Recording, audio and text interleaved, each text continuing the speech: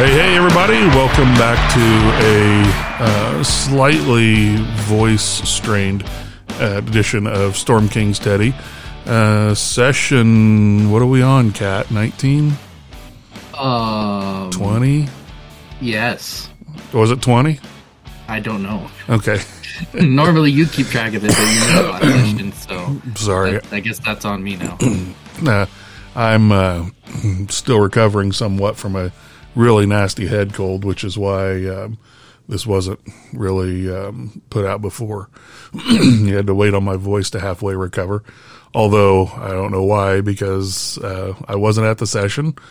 You took 23 pages of notes. And so it looks like there was a lot of goings on, maybe a little bit of combat.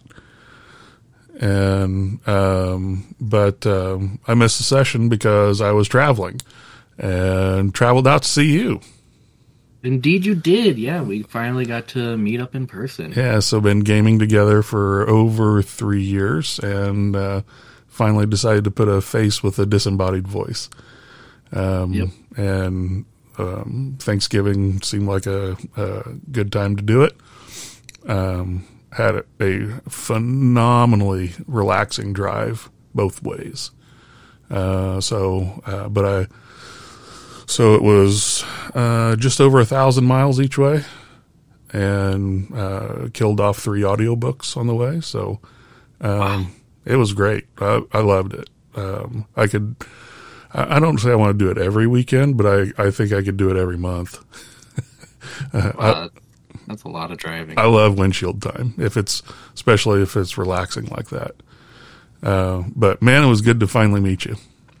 Yeah, likewise. I took you all around town and even went down to the Capitol and everything, and we just did everything under the sun. So, so highlights for me, other than getting to meet you, was some of the best sushi I've ever had. Okay. That was really, really good. I thought the Mexican was pedestrian.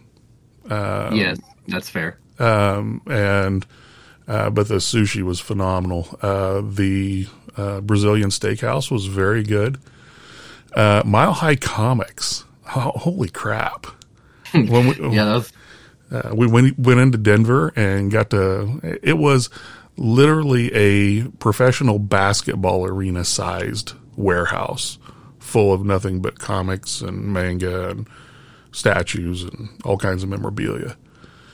So yeah, it was my first time in there as well, and a coworker of mine that recommended it to me, because her son goes there all the time. They're like, hey, if you're into comics and all that other stuff, hit up Mile High Comics. And I'm like, yeah, sure, whatever, I'm not the biggest comic book fan, but I'm sure I'll find something there. And like, I swear, when you and I both walked in, we both just went, whoa. It was pretty unbelievable. So it looks a little ramshackle in there, but there is miles of stuff. Just an incredible. What they have, so you collect Pops, right? Yes. And what did they have? 3 aisles worth of those things? Yeah, they had a very good selection. Oh, it's amazing. So, and not to mention, I think you took a picture of it. They had 250,000 of backlogged hard copy comics. Graphic novel. That was just their graphic novel selection. Oh, the graphic novels, yeah. Yeah, and then it was the individual book. I even found some old ElfQuest stuff that I had missing from my collection. So worthwhile. I'd bought comics from them online before, but never had been close enough to go. So that was a lot of fun. The hockey game was good. Got to see a fight. That's always a plus. So I gotta say, the axe throwing was a highlight for me. That was a ball.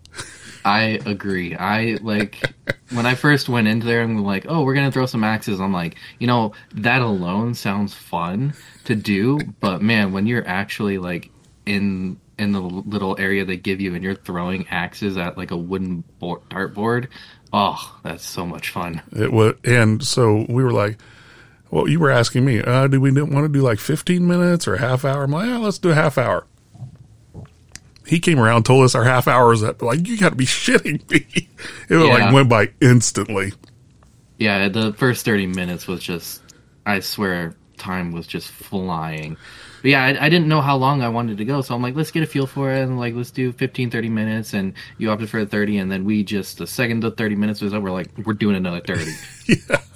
And honestly, I probably could have stayed there another half hour, but we were getting close to running you out of D&D time, so that was a lot of fun. And it was appropriately named the Axe and Ale because, of course, having beer while you're throwing hatchets around is the best thing to do. Yeah, my hometown is widely known for breweries and microbreweries and everything under the sun. So yeah, Axe and Ale, if you're ever in town, throw some axes and drink a beer. That was a ball. And I have to say, of all the games we played, most of the time we just played like 21. You had to hit it exactly. And I think that was their version of quote unquote cornhole. Mm-hmm. You smoked me. I think I only won 2 games. And one of those games I only won because you were so focused on trying to hit that 8 spot that you weren't paying attention to my score. No, yeah, I was hyper focused on hitting like a fist-sized target on the dartboard, and it was you get 8 points if you nail it. And I was just super hyper focused on landing it there that I didn't realize you kept getting 3s and 4s and 3s and 4s, and then by the time you're like, you won, I'm like, you won? I'm like, I only got 4 points. So, but that was, although I have to say, I was finding my stride at the end of that hour. Yes, you were. So you were doing great. So the last, I bet the first 10 minutes, I barely sunk an axe in that board. They'd all ricochet or hit the floor or whatever. But I finally started getting better at it. And in that last, we had 5 or 6 minutes left. We were, all right, nothing but the blue spot, that 8 spot. And I hit, in that 5 minutes, I hit 3. And I think you only hit 1. Yeah, I wasn't doing all too well, but you were heating up towards the end. And then I called my shot. That was totally Babe Ruth. I'm like, all right, here's a bullseye for my very last throw, and I hit it. So yeah, that was a great way to end it out. Just calling out a bullseye and just being like, all right, that's the end of the day. So that was a hell of a lot of fun, man. And then made it back to your place for D&D. Well, I slept because I was on the road again at 1:30 the next morning. So, that was a great time. So, anytime I can reciprocate and you want to come out and see me, door's always open. So, I won't get too much into it, but I heard on the radio Metallica is doing a world tour, whatever. Yeah. 2024, they're going up to your neck of the woods. Chicago, St. Louis, Indy. Chicago. Yeah. That might be worth going to see. Yeah. I'll hit you up with details after the podcast. But all right. Yeah, I might be planning on making a trip out there just for that. Yeah, that sounds like a good time. We could definitely do something like that. So, all right. Enough about that. Let's get into the review of the session. All right. So, as previously mentioned, you were out, literally clocked out for the night. So you missed last session. I took notes like my life depended on me. Like any little detail that was mentioned, I wrote it down because I didn't want to just take like generic notes like, oh, we went to Last Chance. Then we did the quest. Then we left Last Chance. End of session. I didn't want to have like just broad notes. So like literally even like down to the RPing of people between conversations or like just RPing in general, I wrote it down. So pardon me if this is going to be a very lengthy one, or if you're going to get tired of hearing my voice by the end of this or whatever, but I'm just going to read off my bullet point notes or whatever. It's not going to go super in depth, or at least I hope it doesn't go in depth. I think towards this, like after break, I kind of like shortened up quite a bit of things. But almost everything that happened has been written down. All right. Well, I've read through some of the notes. It looks like there was a lot of RP stuff, so get us started. Okay, so the session previously ended with us in a big old house party because we defended Stormreach proper and went to all the districts and even helped out some of the Stormlords and everything. So this is just kind of the aftermath of everything that happened. The next morning, preparations for going out on our journey. Stuff like that. So Teddy said that it is fairly well known that any major parties that go on for a long time just kind of migrate and move over to the Lacetea house and just kind of continue over there. So when the party died down at Spare Parts, it moved over there, and that's where the party just kept on going, and the rest of us just, got our night's sleep, had to roll con saves the next morning because of drinking and partying and whatever, and various things happened to people. I'll also note that it was at the start of the session, it was myself, Prue, and Portia. Lars and Winifred or Mask came in later in the session. They had previous engagements. I think it was work related, to where they showed up a little later in the session, and then obviously you were gone. So we had half a party for I think about 30 minutes.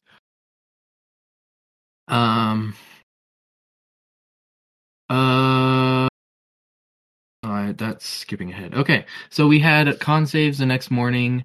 We started with me, Tabane. I think I rolled like a 20 or something, well enough to beat the DC, I believe.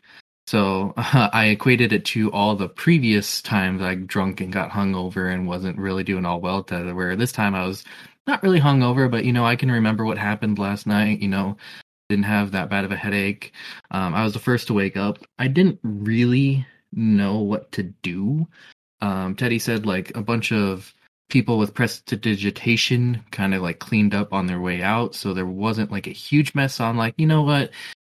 I don't want to leave Spare Parts. I don't want to leave Portia's home in a mess. So I'm just gonna kind of like clean up and like wash some dishes or like grab some dishes or rinse out mugs. I didn't really know what to do, so I'm like, I'm just gonna clean up around and not leave this place a mess. So that's what I did. Prue was next.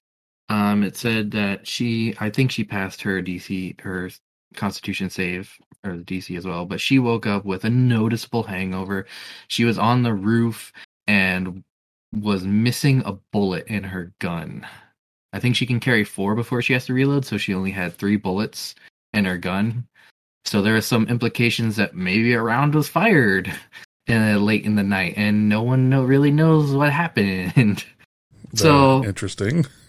Yeah, there wasn't much else on that. But Prue does a gun check, make sure everything's in ship shape, it's not broken or damaged or whatever. It wasn't loaded, but it was very, very clean, and it had 2 lipstick marks on her gun. Interesting. Where? I don't think it was asked where. So, I saw this, I think, what was it? Was it the movie Tombstone, where there was an opium den and one person was breathing in and then breathing out through the barrel of a gun, and the other person was on the muzzle of the gun breathing in like a pipe? That's why I asked. No. I assumed it was like on the stock of the gun. Okay. Or like maybe the body. I don't know. It was never asked where the lipstick marks were, because I think everyone, including Prue, was just like, okay, so that's a thing. I'm not going to question it and just move on from there. So then Prue heads downstairs to go make the infamous Highwind Hangover Cure, which is a mug of bone broth filled with very spicy chilies and a very tiny splash of alcohol.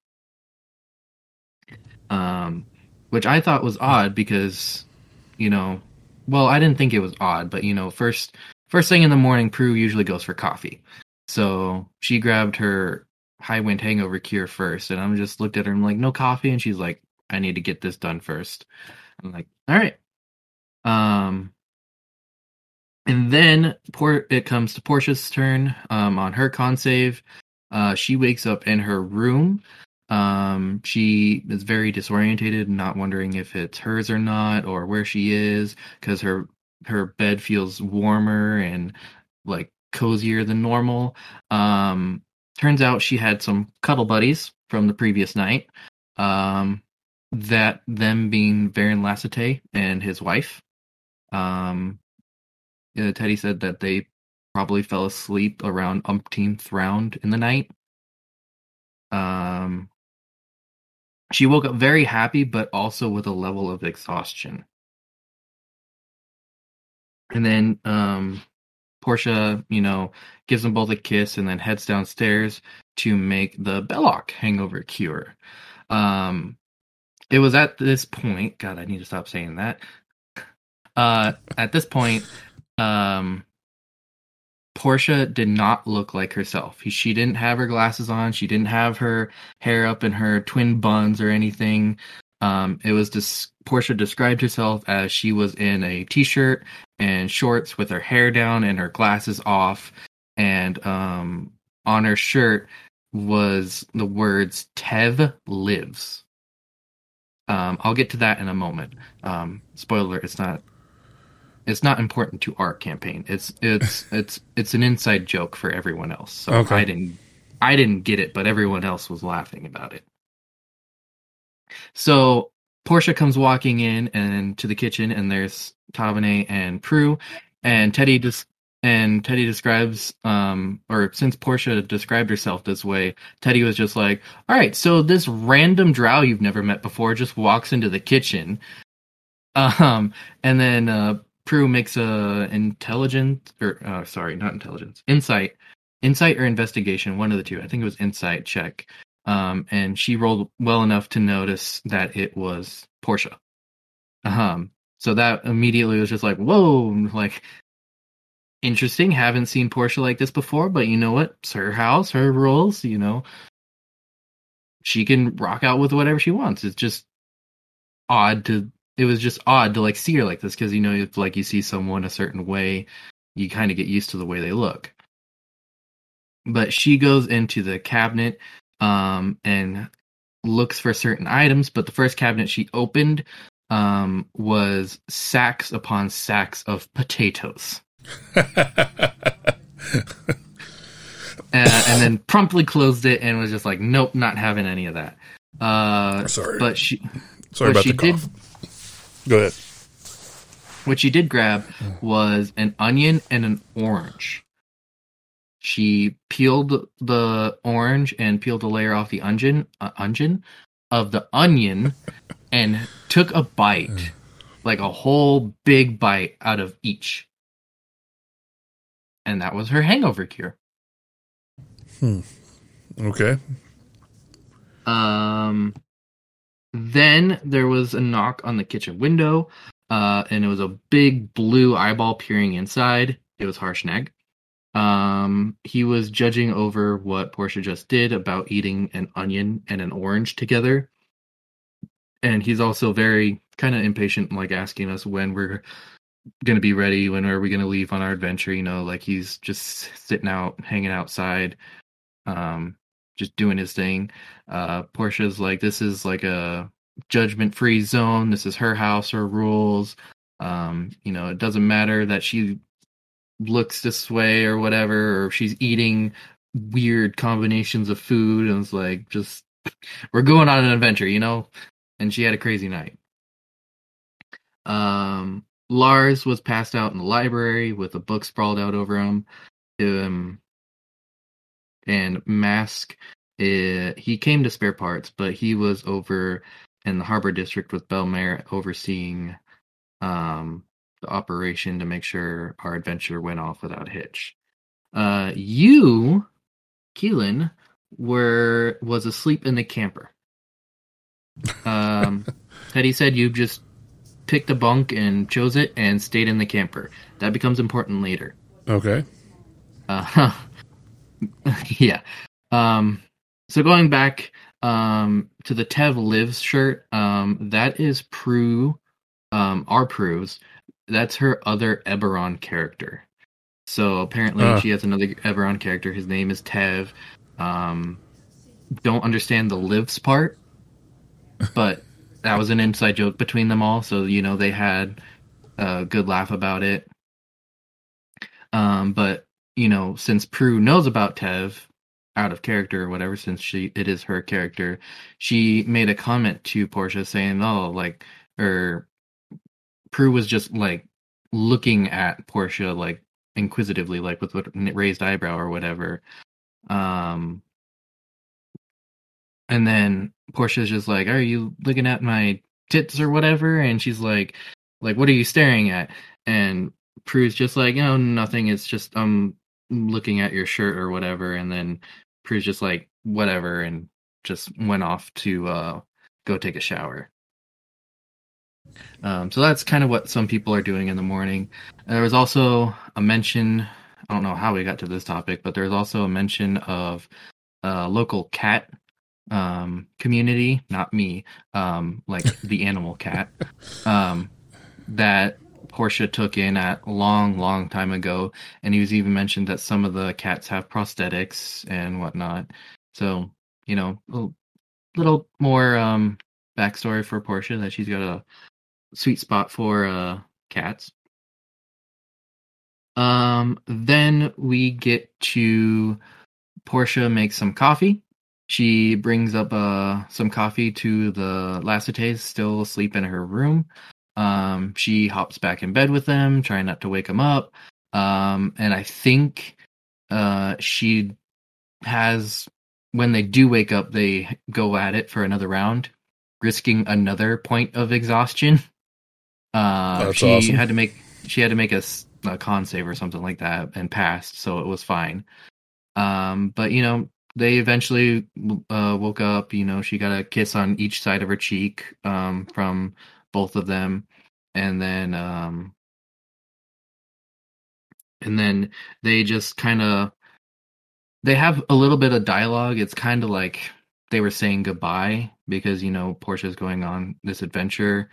Um, while while the little sauciness was going on and the level of exhaustion, the implications of what was going on, Teddy said that Tabane and Prue had an inkling of what was going on up there, but it wasn't quite 100% guarantee. But Varen, he said he was happy that it all happened, because I guess in a previous moment he drunkenly confessed to Portia, and he felt like it was wrong or at some point because it wasn't like it was how he felt, but he I don't know, it was something weird happened between them about a confession, but now that they've all been together, Done the it deed. all yeah, they all feel like their weight's been lifted off their shoulders, and it feels like the air is clear and like everything's fine.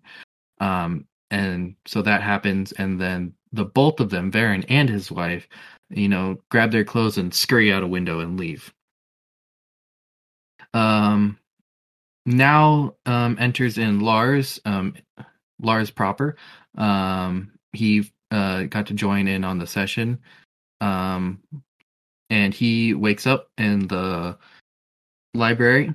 He finds a gold handkerchief in his hand, and it strongly smells like Dagdra's perfume. Okay. He then rolled a d4, and I assumed it was probably because Teddy then asked us like, "Okay, what are you doing? What are you going to go do now in the morning, after leaving the library?" And Lars just like, I don't know, I'll just wander the house. So he rolled a d4, and I assumed it was to see which person he runs into, at random. Well, he ran into Prue, like right after Prue got out of the shower. Um, so we also got to see, well, we didn't, but it was described to us. Lars got to see what Prue looks like in her non-natural habitat looking. look. She was fresh out of the shower. Her hair was down. It was wet. I don't know how Prue has her hair normally, but it was supposed to be similar to Portia, where this isn't what I normally look like. Um, so there was that, and then Prue and her coffee came out, because after she had her shower and her hangover cure, she was like, coffee, I need coffee, and then went straight over to the kitchen to get some coffee. Lars is feeling a little hungover, so he's like, all right, coffee sounds good. I'll go get some coffee for himself. And he also felt like Lars said he was like, he wants coffee and like something greasy, something like hearty and whatever. So he goes to look for ingredients, and he finds in the trash can, of all places, he finds an onion and an orange with a bite taken out of it. The hangover cure. Okay. Yep. He doesn't do anything. He just kind of looks at us, like at Tabane and Prue, and he's like, what's with this? I believe it was implied that Dabshaba was watching us, and she got curious to what Portia was doing and tried it herself, but I guess didn't like it and then threw it away. And then we just kind of was like, all right. And then Lars was like, must be in the trash for a reason, and then throw it back in the trash, not thinking most of it. And then he begins to make breakfast for everyone. Bacon, eggs, pancakes, whatever. French toast, personally, for myself, but that wasn't made. That's horning in on my gig now. Yeah. Well, you weren't there, but it's fine. So then Teddy comes back and he's like, hey, what is everyone else doing? He's just, kind of running the rounds of like, hey, all right, so this happened. What's happening now with everyone? Still had no idea what to do. So I'm like, if Lars is awake, I'll go to the Church of Games with him. If he's still asleep, then I'll just go down to the training room. So Tabane went down to the training room. It was cut to Gilda and Tabane talking about sparring with the Mecha Chimera. Gilda's really proud of it. I guess she's put some work into it since she's gotten it, and was really, really, really wanting me to spar with it. And I'm like, yeah, I fought it once, but I'm spilling some breakfast upstairs, so I'll give you a rain check. And I'm like, I don't want to eat on an empty, or I don't want to fight on an empty stomach. That just doesn't seem right. Good out. Yeah. So then Tabane went back upstairs, to get some breakfast. And then Prue's passive perception, as always, great. Random events that happen because of her passive event perception. She sees a pair of eyes that are trying to be stealthy, looking through the kitchen window. A pair of eyes were Dabshaba and Riley. So Prue goes over, she cooks up some like bacon or just takes leftover food, and she goes over to Dabshaba and Riley with like some bacon or food in their hands. She tosses it off to Dabshaba, giving it to Dabshaba. Dabshaba's like, yes, and runs away, and then it's like, we got what we wanted. And then, but with Riley, she looked at Riley and she's just like, are we going to be good? Like, are we going to be friends? And then this was really funny with Riley, because Prue had to roll like an animal handling check or something, and I don't know if she passed or failed, because Teddy didn't say anything. But she rolled with advantage because she had the food. But Teddy described it that Riley was like super well trained, like it's a mage bred dog, and like he stood there like a little toy soldier, stood firm, eyes were on her, the food or whatever, and there was like a staring contest on like between the two of like who's gonna break first. And we're like, Riley like really wanted the food, but like he really was trying to be a good dog. Because he is a good dog. Yes. But in the end, Riley broke first, and he gave a very quiet but affirmative, like a woof. And then And then Prue gives them the food, and then they both, Dobshaba and Riley both run away.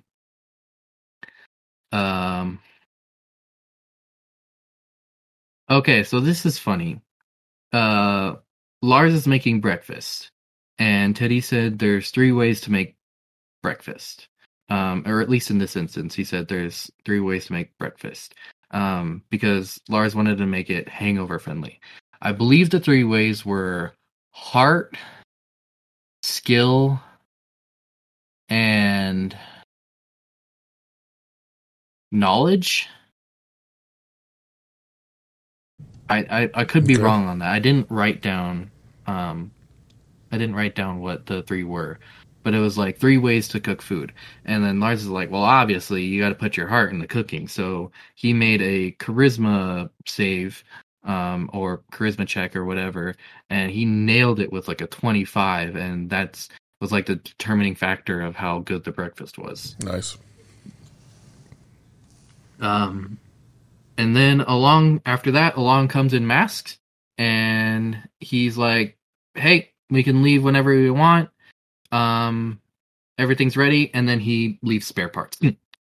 And he's just in and then out. Doesn't get any coffee, doesn't get breakfast, doesn't say hi or anything. He's just like, hey, we can leave. And then him and Harshnag go back to the docks. Walks in, time to go, walks out.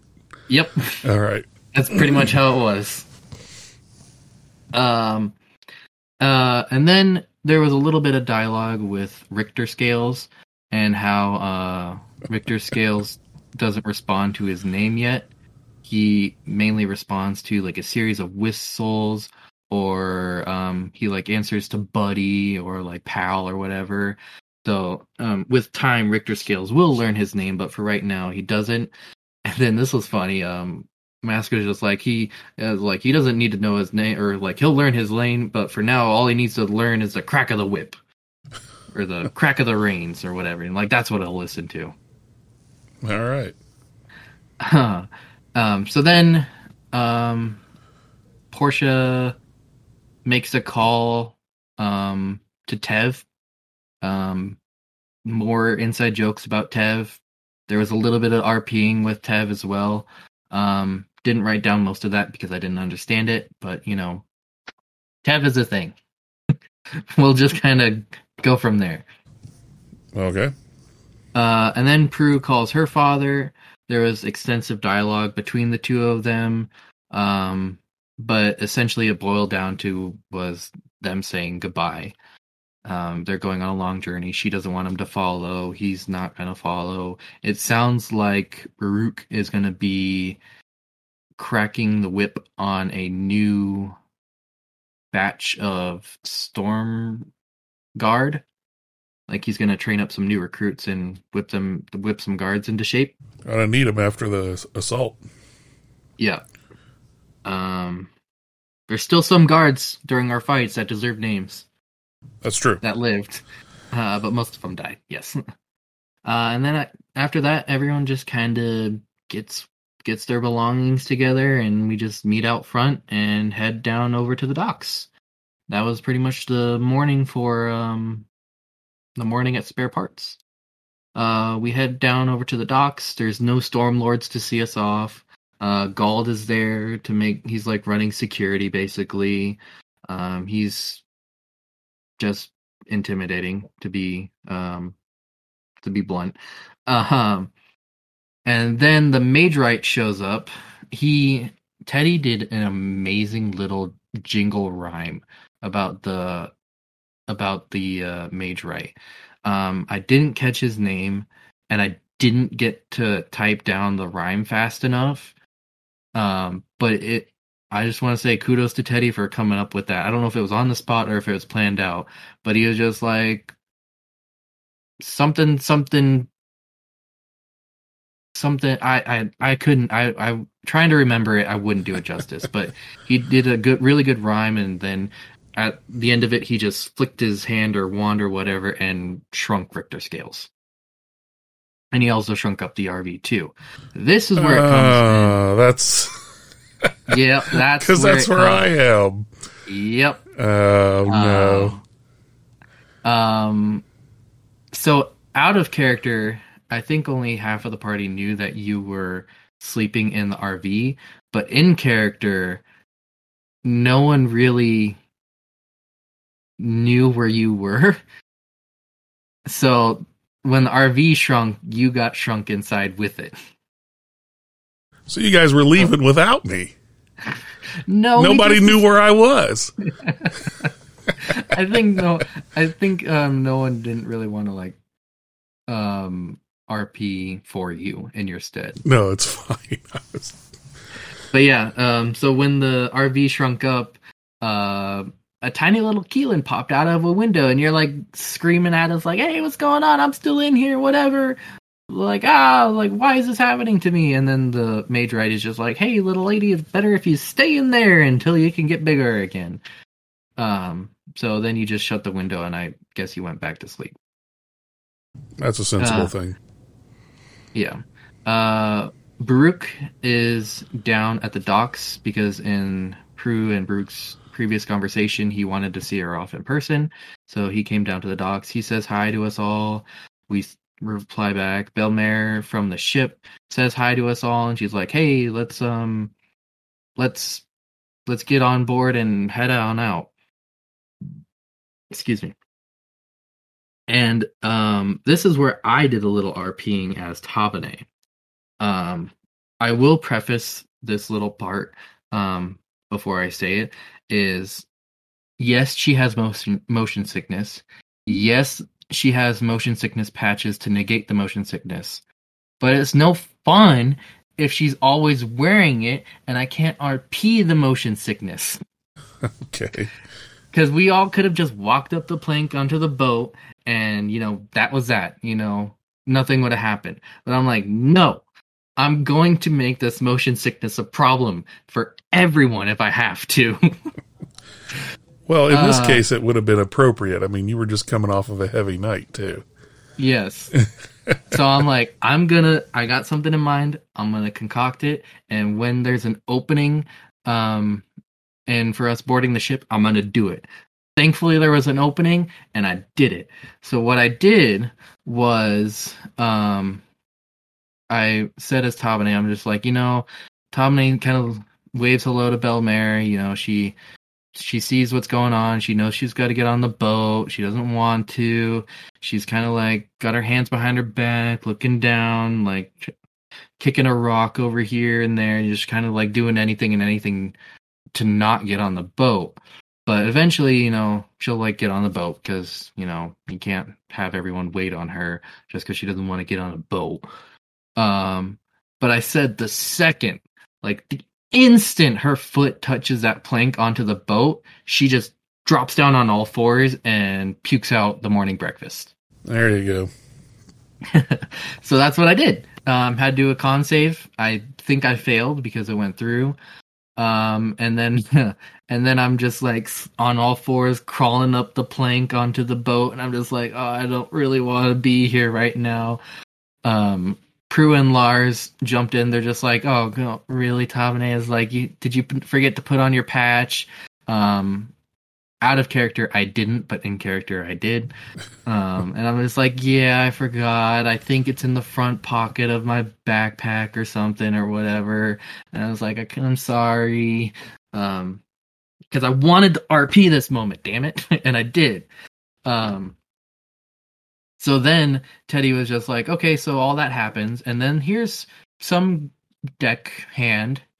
He's got a peg leg and an eye patch and whatever. And he walks over to you guys, and then he gets down on all fours and eats the puke. Nice. That Tabane just threw up. That's an Ozzy Osbourne moment right there. So then I was just like, okay, even I am gonna get sick from that because that's just gross. So I'm like, hey Teddy, is there a save I can do to not just throw up again after watching this guy eat the puke that I just threw up? And he said, yes, this time it's a wisdom save. I critted and automatically passed. And Teddy was just like, all right, you see this guy coming towards you. He gets on all fours, and you have a very good inkling of what's about to happen, and you look away. And then once that was done, Teddy gave me an inspiration for doing the RP, which is great. Love it when he can get an inspiration. I already had one, so I didn't need it. But hey, I saw an RP moment and I took it. And then we all board the ship. So we're coming up close to the halfway mark because I can see it in my notes. Belmare then shows us to our quarters in the Silver Wind.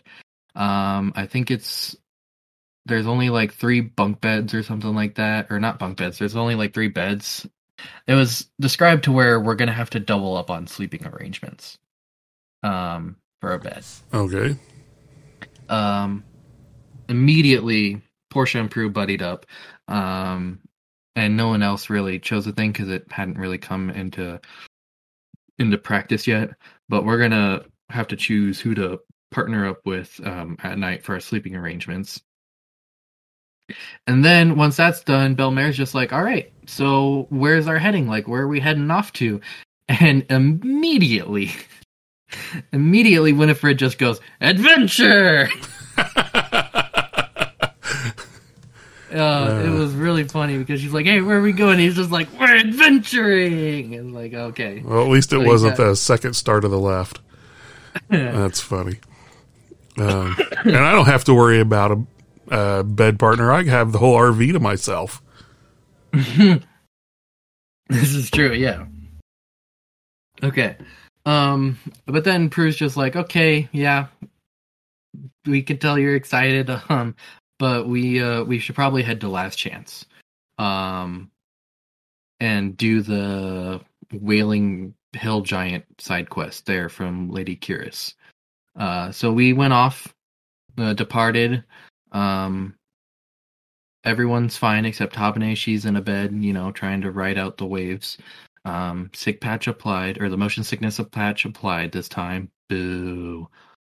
And it was said that Last Chance isn't really a port city, or it doesn't even have a port at all. So we would have to have the Silver Wind dock a mile or so out offshore, and we would have to rowboat our way into town. That's fair. We leave a little bit after noon. It's clear and sunny. 2 hours passed. We go on rowboat. I have to make another con save to make sure I'm feeling okay on the rowboat. I pass. Or I feel something. I feel okay. It's nothing serious. And then Harshnag comes over and he's like, hey, should I come with you guys? Prue's like, 50-50. She's like, he could come with us, but he can't, or if he doesn't, it's not a big deal. I believe Portia and Winifred both say something along the lines of like, maybe it's not a good idea to have him come with us, because of like giant politics or whatever. So it might not be the best idea if we're trying to help a giant and we bring a giant with us. Because in Last Chance is still like the very edge of the Traveler's Curse, so we don't need a guide quite yet. But I didn't know any better, and I didn't think about the politics and didn't know any better. I'm just like, fuck it, have Harshnag with us in a town we've never been before? Yeah, I'll bring them with us. And that's what happened. Once he heard a yes, he's just like, all right. And then he jumps off the boat and swims off to shore. Very, very headstrong. And I think he said, like Teddy said, that the water was like waist high for Harshnag. Well, that's not much of a swim. Yeah.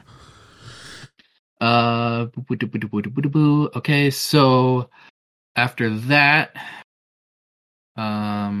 we make land. We were given machetes for because this is like the jungle now, to chop down vines and weeds and whatever in our path. Because they said we literally have to cut our way, or cut a path towards Last Chance. And he asked for a marching order. And the second he asked for a marching order, Portia was just like, I'm taking point. I was a little concerned. I think Prue was too. but no one really debated it and just went, okay. And so the lightly armored artificer takes point. Yep. So all right. she took point, and I said like, hey, all right, well, if Portia's taking point, I'll either be a second, right behind her, or I'll take up dead last, just to have some variety. I thought you were with us, but I mean, you were with us, but for the terms of gameplay mechanics, like if you happened to join, like if the session ended right then and there, and this was our marching order, Teddy said you were shrunken in someone's pocket, so if you could join next session, and this is where we left off, you would just unshrink out of someone's pocket and join us. Okay. But the session didn't end there, so it didn't come up. So I thought you were with us, but you were actually shrunk in someone's pocket. But the marching order was Portia, Tabane, Lars, Mask, and Prue, with Harshnag taking up the rear. So then we get into Last Chance. It's Teddy described them as a bunch of rice paddies, which I think are like little farm squares. And it's very heavy on halflings in Last Chance. There's some other races as well, but it's primarily halflings. There's not much trade. We're confronted by like a local. I figured he was kind of like hillbilly, like, you know, he was talking to us with like an accent, and he was working in the fields, and then he like came up to talk to us, and he was like seeing what we were here for and whatever. Harshnag stood out, obviously, because he's a giant, but he didn't stand out or cause any problems for us. And then Prue speaks up to this halfling kid that came up to us, and she's like, hey, we're here about the giant problem. Portia's like, yeah, we heard we heard like this place gets cries after that, or there's crying near this place, and the halfling's like, yep, we get the crying, and you'll probably hear it pretty soon. And then we reached halftime. Halftime in the session. And I swear to you, this was probably like the best halfway break in a session, is because I had to pee so badly. Like when Teddy's like, all right, we're breaking, I threw my headset off and I ran to the bathroom because I'm like, I gotta go. Well, this had to be bad because it made your notes. Yeah, it did. That's funny. All right. It was all that alcohol that I had in the morning. But yeah, so then break happens. We come back. Prue wants to hit up the local Dragon Inn for some information. Lars goes with her because Prue's like, hey, I want to get information, but I'm not a people person, or like I don't want to talk to people. I just kind of want to like have other people, or I just kind of want to get information. So Lars is like, yeah, I'll go with you. Teddy asks what everyone else doing. No fucking clue what to do. So I'm like, I'm gonna patrol the perimeter because it's a scary place and I don't know what's here. So that's what Tabane did, was patrolling the perimeter. So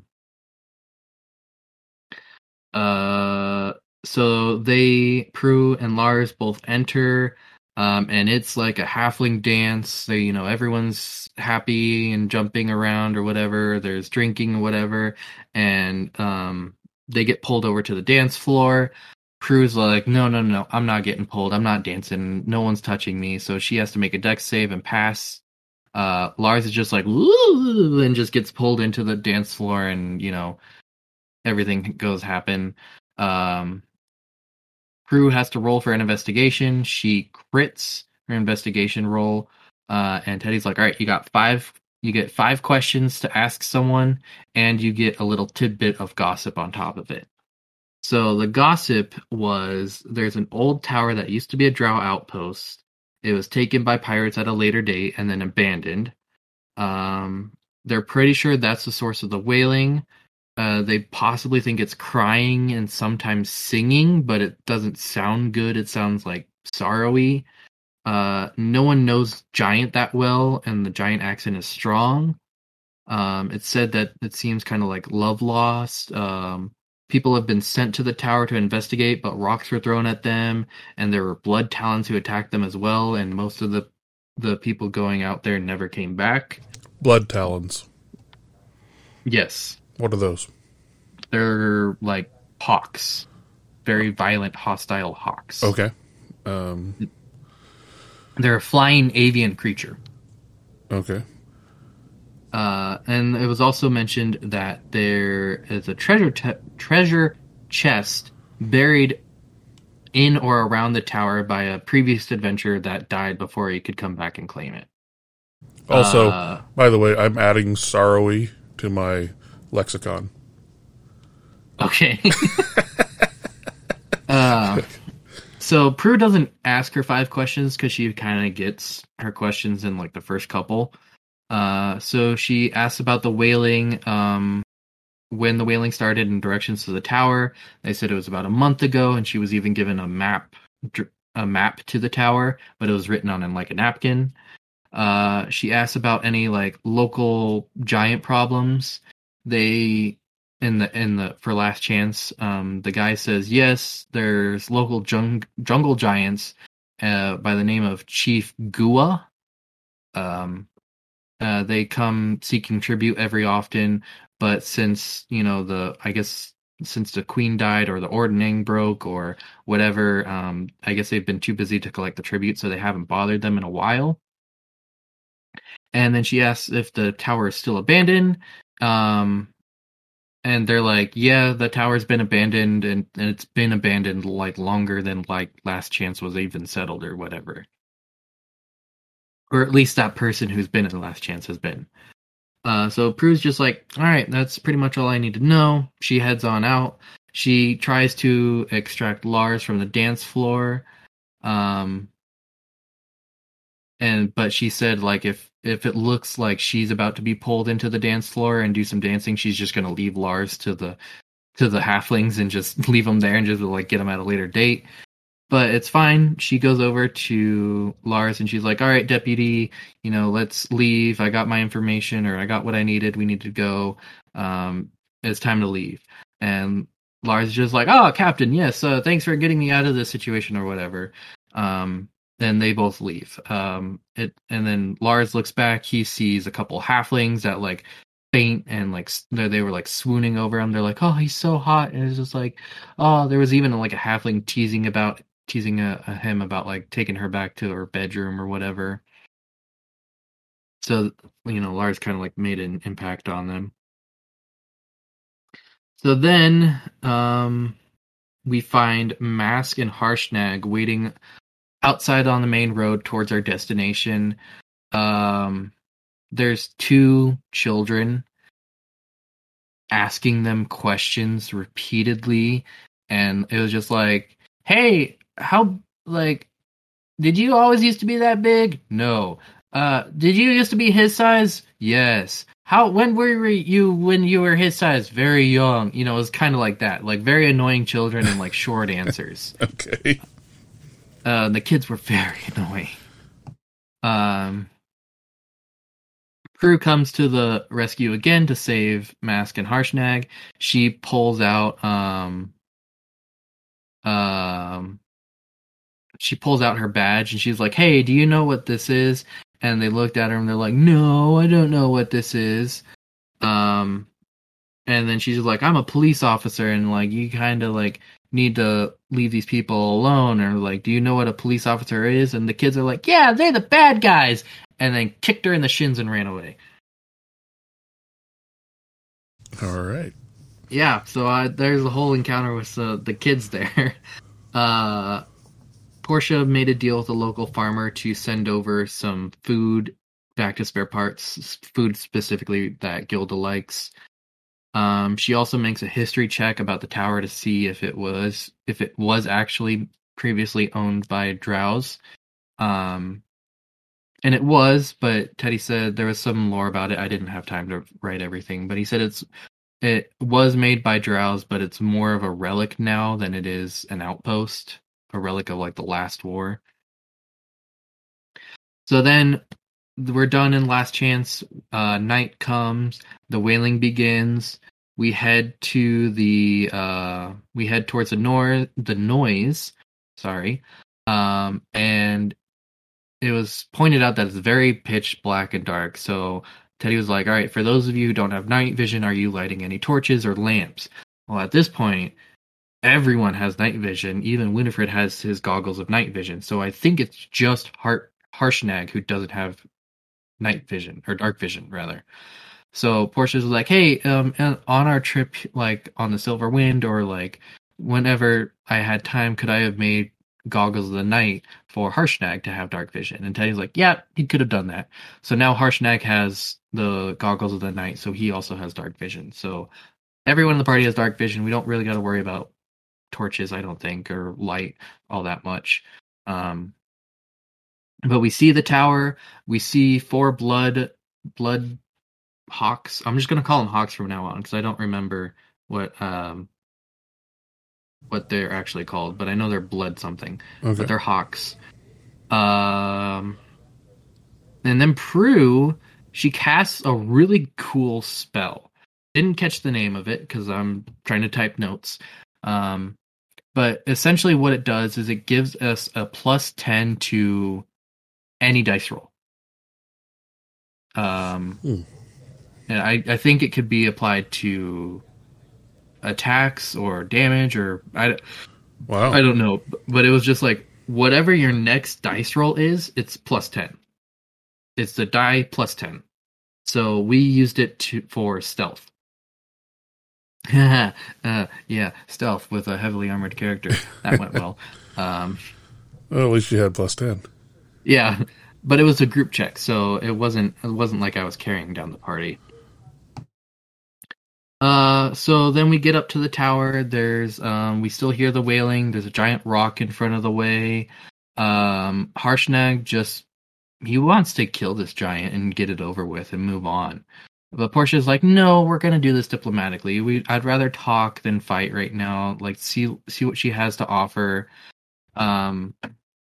Prue doesn't join the party. She kind of like skirts along the outside, scouting and like keeping to stealth. Kind of being like an Overwatch for us.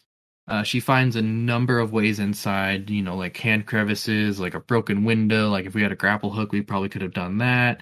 There's a bunch of ways to get into the tower. But then Portia is like, all right, whoever speaks giant, translate for me or just talk to her. So, we talk to the giant. The giant's just like, why are you here? Are you here to make fun of me? And it was Mask who knows giant. So he's talking or translating for us. He has to make a persuasion check with advantage. He rolls a 19 and passes. So the giant doesn't immediately attack us, but she does inform us that essentially someone stole her man, and that's why she's sad and crying and wailing. But the conversation we're having with the giant tracks the hawks, and combat starts. So this was a little interesting combat. We all rolled initiative. Turn order was Mask, one of the hawks, Harshnag, Tabane, Portia, another hawk, Lars, Prue, and the final 2 hawks. But we had like a time limit on this one. We had 5 rounds to kill 4 hawks before Moog, which was the wailing giant, that's her name, before she freaks out and becomes hostile towards us. Interesting. Yeah. So I think... Why was she going to be hostile? I don't know why she was going to be hostile, but I think the encounter was meant for us to maybe not talk to her and just kill the giant outright, because there's a lot of things going towards the way of her being hostile rather than cooperating with us. But anyways, Mask doesn't do anything. He holds an action. He holds a a ranged pistol action to shoot a bird that comes within 5 feet of an ally, and he gives Prue advantage on a hawk. His action, and then the next turn goes. It's the hawk. The hawk comes in within 5 feet of himself, so his action doesn't go off because he'd have disadvantage, or he can't shoot within 5 feet. He can't do a ranged attack within 5 feet. So the hawk comes up to him, does 6 damage. Harshnag moves over. He swings at a hawk, kills it instantly. I'm assuming they have a very small HP pool. So then it was my turn, kind of hoping to kill two hawks with 2 Eldritch Blasts, because I get a D10 plus 4, and I'm like, hey, that's probably enough to kill a hawk. It's 2 birds with 1 tabane. I landed both Eldritch Blasts, but I min rolled on my first damage roll, so I only did 5 HP or 5 damage. Sad and I'm like, well, shit. Now I gotta use the second Eldritch Blast on the same hawk just to kill it and get it out of the turn order, and then I kill it right there. Portia moves up. She holds a melee attack for a hawk that comes within range. I probably should have said this earlier, but they were 40 feet in the air, so they weren't on the ground. They were flying in the air coming towards us. And then Lars, the mad lad bastard, he moves up towards the hawks, and he's like, hey, this is probably a waste of a spell slot, but I'm going to fireball. Huh? He fireballs 2 hawks. Fried chicken. Yes, fried chicken. I was just like, why? I didn't realize he had a fireball. I didn't either. He just went up and he's like, this is probably a waste of a spell slot, but I'm going to fireball. And I was like, whoa. It's pretty interesting. You do you, man. So he fireballed, and didn't even matter if the hawks did their save or not, because they just would have died straight outright from the fireball. So he essentially killed them and cooked them fried chicken. But the Moog, the hill giant, sees this, and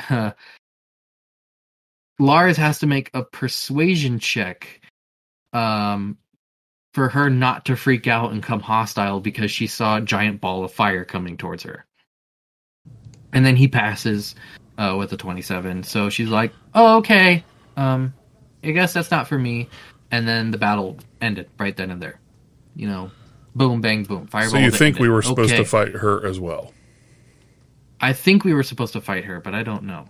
Okay. But the battle ends. Moog comes down. She invites us in.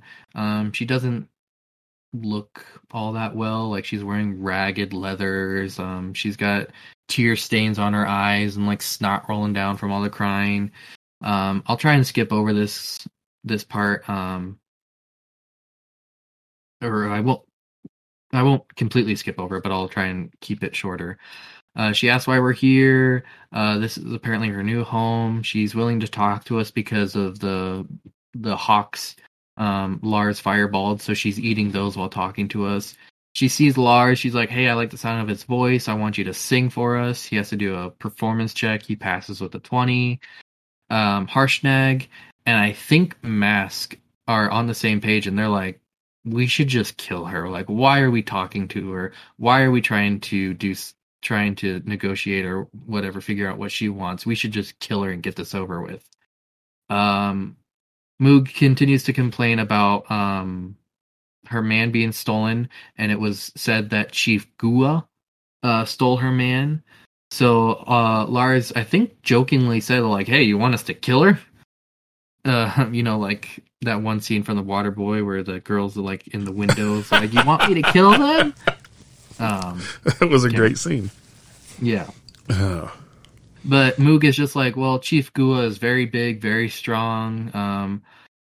She's hesitant to trust us because of the whole recent events about how the small folk killed the queen. Portia speaks up and says that maybe Moog should go and live in Stormreach at the Tents of Rushame. She had to do a persuasion check, rolled a 15. Don't know if she passed or failed. It wasn't said, and it sounded like, I guess, she passed. Or she might have failed, but Muga's just like, I don't want to leave unless her man is with her. Her man's name is Hruk or something like that. But she said is if we go save him at whatever location it was, I didn't catch the location, that she'll be willing to go to the tents and live her life out in Stormreach with her man. And then something this was a long conversation, so I didn't catch most of everything, but something came up to where she was like, she was going to eat, as in like food, eat the people of Stormreach, and we all thought she said meet, as in like, I'm going to see someone. So there was some little clarification. I was like, oh no, you just want to go there to live. You're not there for food. So then Portia has to do another persuasion check to keep Moog from eating other people, and she crit passed. And then that was pretty much that. She then was ready to leave, but she's asking for our names, like, who are we? Lars says he's Lars. Mask says he's Lars, and then I'm just like, I'm Spartacus too, but I'm like, I'm Lars with the Z. Is it all right if we just call Portia you Brian? Says her name's, huh? Is it all right if we just call you Brian? Yeah. It's a Monty Python thing. Go ahead. Yeah. And then Portia says her name's Tia. Harshnag says he's Harshnag.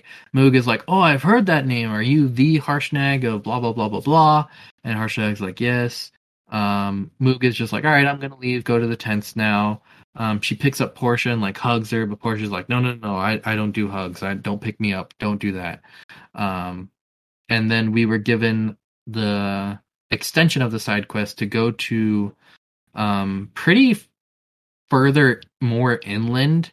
Like if you I don't have the map pulled up on me, but if where the Hydra is, you want to go kind of like deep west, and there's like a jungle giant encampment there with Chief Gua. So we all leave, and Harshnag speaks up, and he's like, we probably should have killed her. Like, this is more work for us than what it was worth. We've started a dating service. Yeah. And he's like, now this is more work for what we've signed up for. We should have just killed her and left it at that. Mask is just like, yeah, I agree. This was stupid. And I didn't say it in character, but I too was agreeing. I'm like, all right, we probably should have just killed her instead of whatever happened. So Harshnag's like, I recognize the place where we're going to. Oh, I guess I have it right down in my notes. It's called Thargun Dock, is where we're supposed to go. He says that Chief Gua is very formidable, and that if any of the hill giants were to contest for the ordning, as like the leader of the ordning for hill giants, is that many of the hill giants would follow her. But, hill and jungle giants are pretty low in the ordning, so it's not like that actually would happen. But I think Teddy just explained that to saying, like, hey, this isn't no pushover regular old hill giant. Like, this is a proper, like, this might actually be a fight. Well, if it's a giant, it's probably going to be a fight. Yeah. So that part's taken care of. And then we were about to leave, but then I mentioned in chat, I'm like, hey, what about the buried treasure that was here? Let's look for that. With the clues and the given to her with Prue, with the clues she was given from the Dragon Inn, she could roll an investigation check with advantage. She rolled 25, passed. We found it. Great. Awesome. It was very quick. But we found it, but it was locked.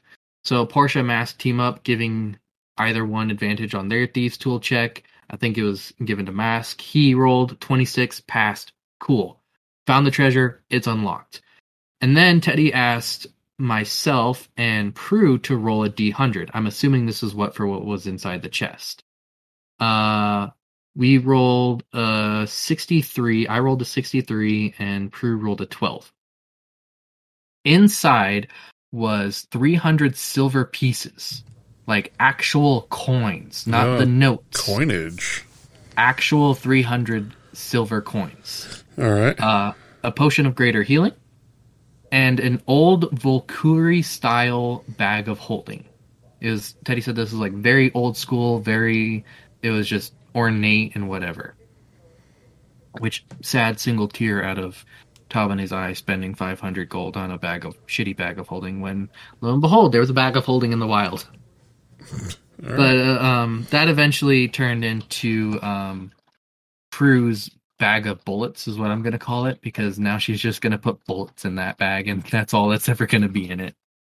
Okay. So Prue didn't want to take it at first because it's very old, dilapidated, but Portia's was like, it's a magical item. Like, despite how it looks, it's still a magical item. It'll be fine. It's not going to fall apart on you. And then Prue's just like, all right, well, I want to see if there's anything inside the bag of holding. Very good. Very so wise. Teddy's like, all right, roll another D100. Prue fucking crits and gets 100. Nice. And inside was a wand.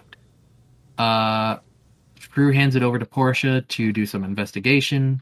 And the wand turns out to be a wand of secrets. I'll explain the description here. The wand has 3 charges. While holding it, you can use an action to expend one of its charges. And if a secret door or trap is within 30 feet of you, the wand pulses and points at one of those nearest to you. Nice. The wand regains 1d3 expended charges daily at dawn. That's even better. So Portia's just like, hey, this is what it is. I don't want it. Who wants it? She holds it out. I think a solid 30 seconds to a minute passed. No one spoke up. No one said anything. So I'm like, Tabane will take it. I'm like, I don't want it to go unattended. So I don't necessarily want it myself, but I'll just take it for GP. So Tabane is the current holder of the Wand of Secrets. I'm assuming once you're back into session, I'll hand it over to you because that sounds more of like a item you would like. But can you or I use it? I don't know if it needs to be attuned or not. That's what you're asking. I don't know if this matters in 5th edition, but if there was a magic wand, I don't think, in 2nd edition, I don't think a fighter could just pick it up and start slinging spells with it. Oh, okay. Now you're a partial caster. I'm a full caster. Maybe that makes it fine. Maybe it doesn't even make any difference in this edition. So, yeah, I don't know. And maybe this isn't a class specific thing because it seems like a specialized spell. Yeah. Very cool. Yeah. That was very brilliant to look inside the bag of holding for more treasure. Yeah. So then Portia's like, hey, is there any other giant activity around? She has to roll a survival check. Pretty sure this was a fail at an 11 because Teddy said there's nothing of importance. Prue's just like, hey, probably should go to the top of the tower and do a look up there. And Portia's like, yeah, I'll look and see if there's any campfires or whatever to see. I don't know exactly what she was looking for, but she wanted to see some campfires. But Teddy then again said hey, you see the lighthouse at Stormreach, or you see Last Chance, and there's a couple campfires here and there, but it's nothing crazy. So that happened. And then we leave the dilapidated tower on our way back to Last Chance. Some of the elders in the population see us, and they're like, hey, good to see you, or probably successful since you're returning back to us. And we all had varying degrees of success. I'm like, well, was it successful? No. Did we just cause a problem for Stormreach and give one for ourselves that was worse, or should we have just killed her or whatever? So let me get this straight. She went ahead and left to go to Stormreach. Yeah. But we are now going to try and go find her husband or whatever. I believe so. Okay. All right. But they're like, hey, great. The whaling stopped. You accomplished our side quest or whatever. I don't know if that was part 1 of 2 to side quests or whatever, because hey, we got the whaling done. So is our side quest complete and now we're just gonna go kill Chief Gua for extra loot or something. Well, the way I don't things are know. going, we'll have to go on a quest for him to give up the guy, or her to give up the guy, or whatever. Yeah, And then, but they're like, hey, you're back. Have a warm bed. Have a meal. Thanks for doing this. And we spend the night because it's pretty late at night. We spend the night, and in the next morning we get back on our rowboats and head off to the Silver Wind. And that was session. nice. You took a lot of notes. I told you I took notes like my life depended on it. So, do you have? So you Eldritch blasted. Oh, that's right. I did Eldritch Blast. Do you I have? told you earlier. Do you have your numbers? No, because I'm like, I didn't Eldritch Blast. There was hardly any combat. I don't have the percentage, Okay. but I went from 14 to 16 hits and 5 misses. You went from 14 to 16 hits, Yeah, and you've missed 5 times. yeah. So you're just under 25%, Of missing. right? Just under 25% missing. Yeah, so you're just over 75% hitting. Nice. That's pretty awesome. Yeah, but I feel this is something that's been on my mind recently is like, for you with Toll the Dead, it's a wisdom save. So I feel like that percentage there is more accurate than having a save against an AC. Because essentially, if you're hitting an AC, it's either you hit or miss. Yep. Yes, there's higher ACs which make it harder and lower ACs that make it easier, but it's essentially hit or miss. Yep. It's not like I have 70% chance to hit this. I just happen to be hitting it 70% of the time. But the flip side of that is wisdom is probably one of the hardest saves to make, because I think there's tons of hardy creatures out there that have strength or constitution bonuses to their saves. Mm-hmm. Not so many for wisdom. So it should really be falling to the dice most of the time. And with a save DC of 16, or 15 or 16, if it's 15, I should be landing that, 60, 70% of the time, 75% of the time, and I am not. Yeah. Which is kind of funny. But anyway, yeah. So that's our Eldritch Blast update. Obviously, no Toll the Dead update. So No, and I wasn't in a position to do any melee. Yeah. all right, awesome. Anything else that we need to cover? No, that was about it. Pretty hefty, hearty one with a little bit of IRL gossip in the top of the cast. Yeah. So anyway, it was we stretched this one out to almost an hour and 20 minutes, but that was some awesome note taking. You ought to do that more often. No, I don't want to do it more often. I mean, granted, I was really honed in, but oh man, that took a lot out of me. All right, man. Well, thanks for taking the time out of your day to do this, and have fun with your games tonight. We'll talk to you later.